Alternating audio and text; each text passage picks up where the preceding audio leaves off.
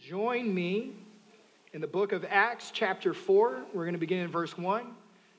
It begins in your Pew Bible on page 1083. If you didn't bring a Bible with you, there's the black one there in front. If you don't own a Bible, we encourage you to take that black one. It's our gift to you. We don't want anyone leaving here without the Word of God in their hands.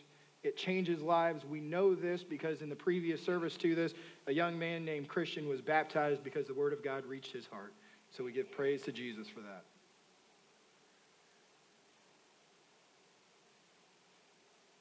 Let's read together. It's written.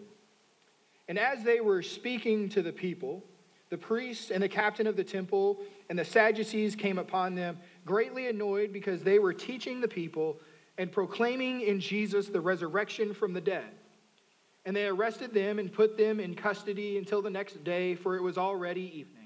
But many of those who had heard the word believed, and the number of men came to about 5,000. On the next day, their rulers and elders and scribes gathered together in Jerusalem with Annas the high priest and Caiaphas and John and Alexander and all who were of the high priestly family. And when they had set them in the midst, they inquired, by what power or by what name did you do this?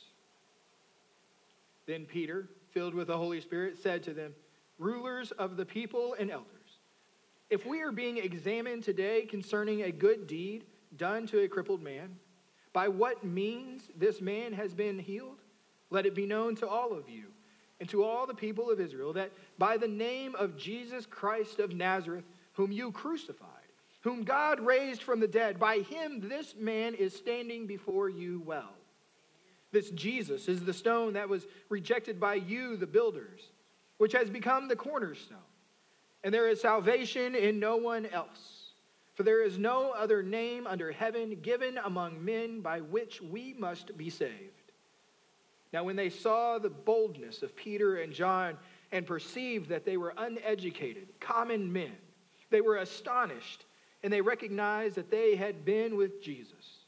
But seeing the man who was healed standing beside them, they had nothing to say in opposition. But when they had commanded them to leave the council, they conferred with one another, saying, what shall we do with these men? For that a notable sign has been performed through them is evident to all the inhabitants of Jerusalem, and we cannot deny it.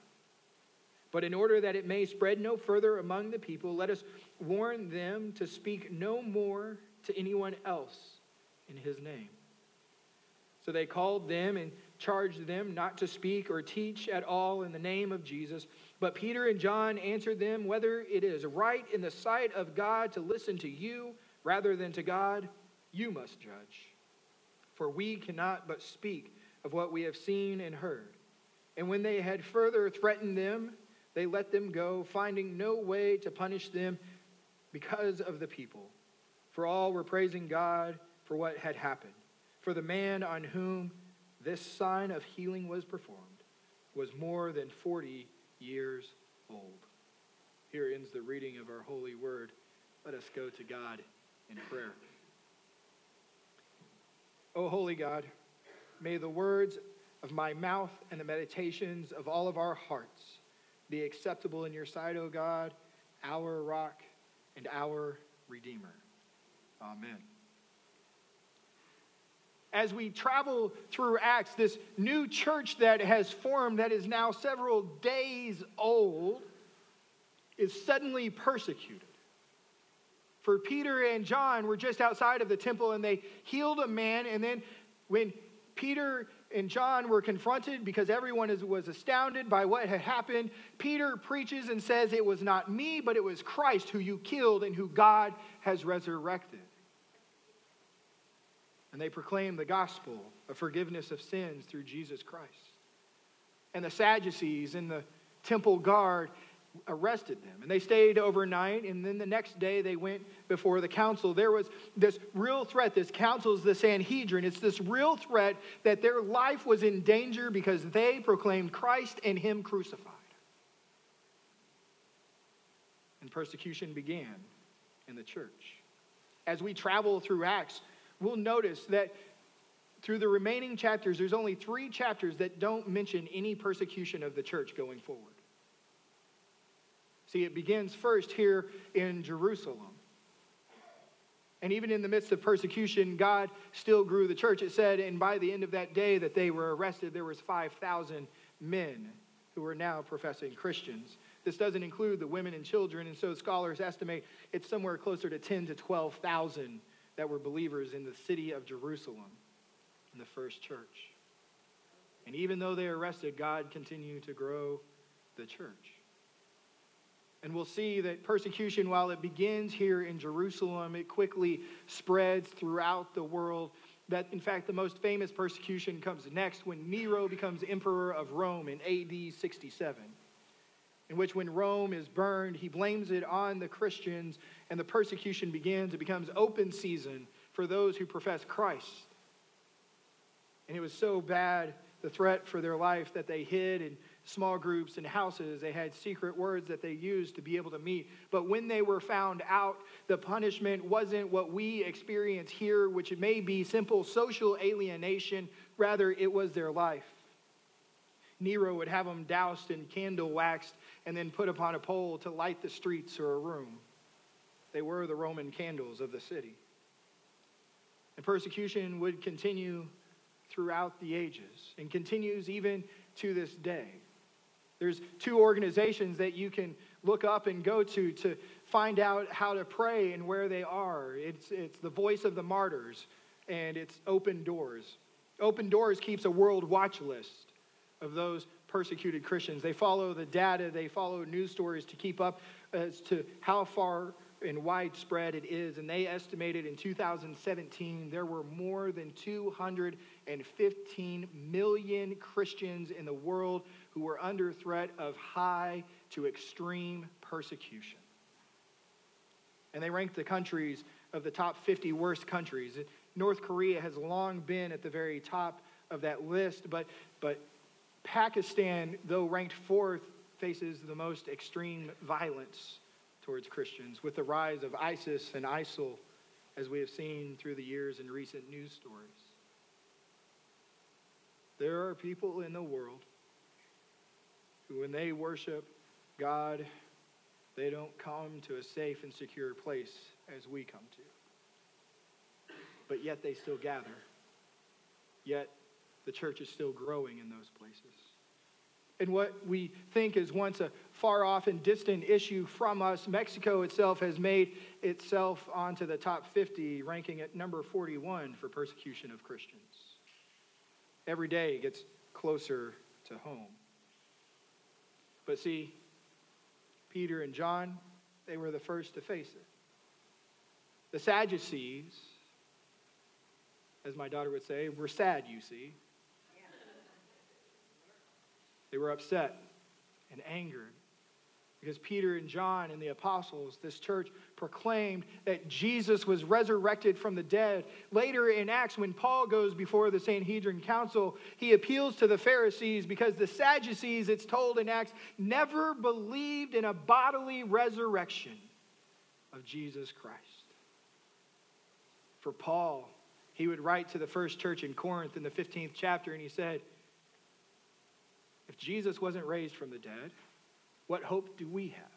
For if Jesus was not raised from the dead, actually physically raised from the dead, all of this, all of your faith is meaningless, Paul writes. Faith in a bodily resurrection is essential to the faith. And Peter and John proclaimed it before the council. See, the persecution you and I might face in our own neighborhoods and families and comfortable is more of a social persecution or even an alienation we might feel from friends or families or others in our neighborhood. But it's not real physical violence. But it must be true because I've heard it from my dad, and you may have heard it from yours or your grandfather or an uncle, that when gathered in mixed company of friends or family, you don't talk about religion or politics. That's what they say. Because alienation tends to come when we express our deepest convictions. Last year, I was interviewed by the Christian Standard magazine, in which they asked me several personal questions and theological questions about our church and the Christian Church Disciples of Christ at large. And I was candid in my answers, and they published it later that year. And it granted me and afforded me the opportunity to meet with our regional minister and our general minister and president of our denomination.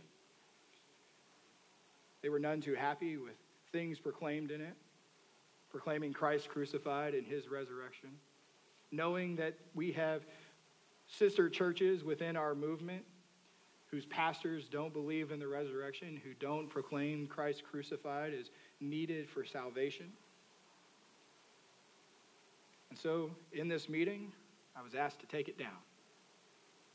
But because of our elders and their faith, I was able to politely decline their invitation to take it down. See, it's led to some severe alienation, so much so that the dean of Lexington Theological Seminary, it's been said not to mention that you're from First Christian Church of the Beaches when you meet them. They don't like you very much because you believe in Christ crucified and him resurrected. See, that was true for Peter and John as well. That when they boldly stood on the ground of Jesus Christ, those who were in power tended not to like him very much. As my daughter would say, they were sad, you see, because they weren't playing their game. See, they were arrested and brought before the council. And in this moment when they asked, by what power, by what authority did you heal this man? Peter is given the strength of the Holy Spirit to speak up. Peter, who the last time when he sat outside of this very council while Jesus faced his own persecution, Peter denied knowing Jesus. But God has redeemed him and given him a new opportunity with the power of the Holy Spirit. And here Peter stood and proclaimed Christ. He said, you crucified him, and God raised him. And then he quotes Psalm 118, verse 22, and he says, you're the builders and you rejected this stone, but God has picked it up and used him as the cornerstone for faith. Jesus himself quoted Psalm 118 in his own ministry when he talks about the parable of the wicked tenants. A psalm that was once interpreted by rabbis in Israel and the Jewish faith to mean that Israel was this rejected stone by other nations and that God had picked it to be the cornerstone of faith. Jesus interprets it to say, it's not Israel, but it is I, Jesus Christ, the cornerstone. Paul would also use this message of the stone and say, we preach Christ crucified because it is a stumbling block for fools. And he says, for there is no other name than Jesus Christ of Nazareth by which men might be saved.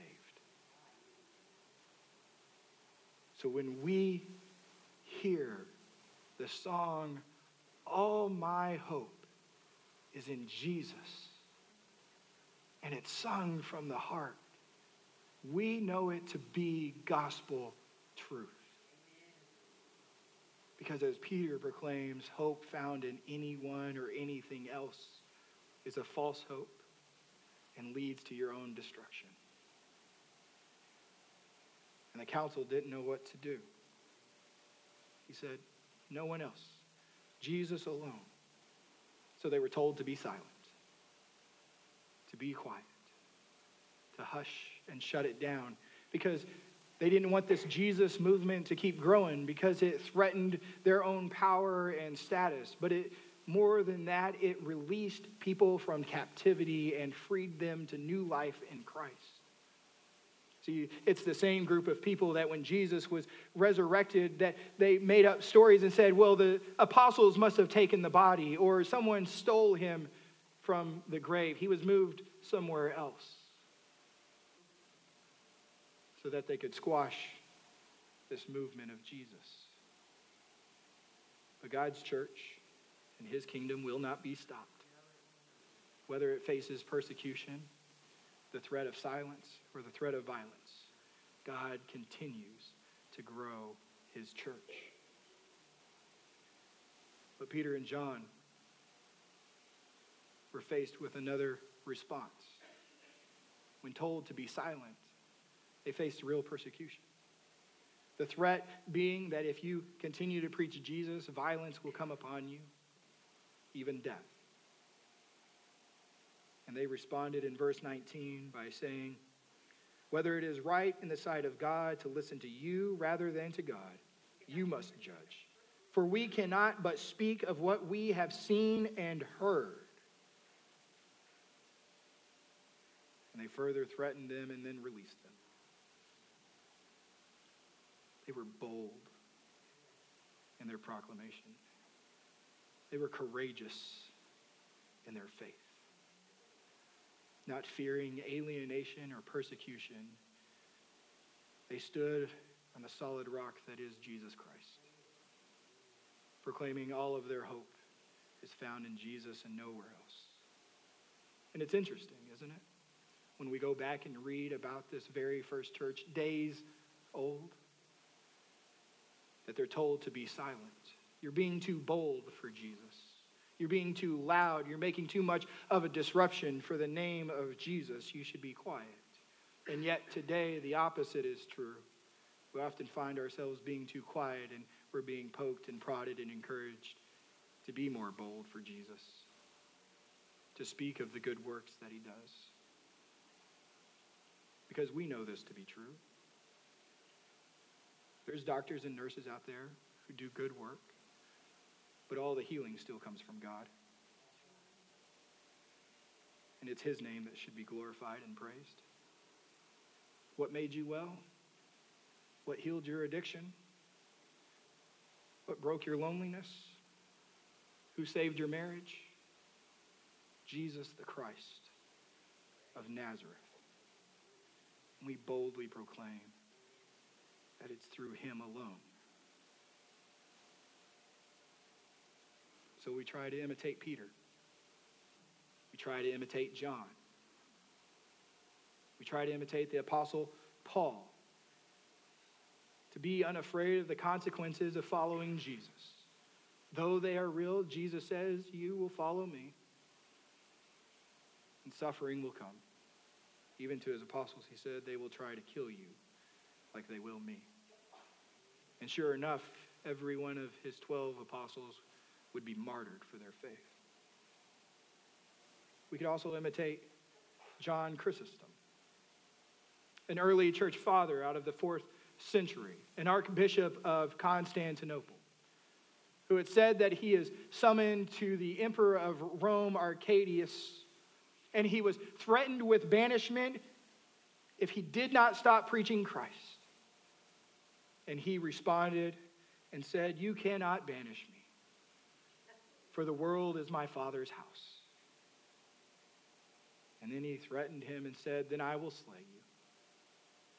Again, John replied and said, you cannot slay me, for my life is hid with Christ in God. Then I will take away your treasure. You cannot do that, he said, for my treasure, it's all in heaven, and you cannot break in or steal it. Then I will drive you from men, and you will have no friends, the emperor said. And John boldly responded, I have a friend in heaven who will never leave me or forsake me. You and I have the same friend. No matter the trials, the suffering, the persecution we face, being bold and courageous for the name of Jesus, it's in our DNA. It's who we are. We're called to reclaim it, to own it, and to stand on it. For it's through Christ Jesus we can do all things. Amen. Let us pray. Heavenly Father, we give you praise and thanks this day because you have promised us a helper of the Holy Spirit, the one who helped Peter to be bold and courageous in his faith when facing persecution. Lord, we ask that the Holy Spirit would also give us courage, the words to say when we walk out this door, so that in all things we do, we may not only do for the glory of God, but we may speak to it and proclaim it as well. For it's in Jesus' great name that we pray. Amen.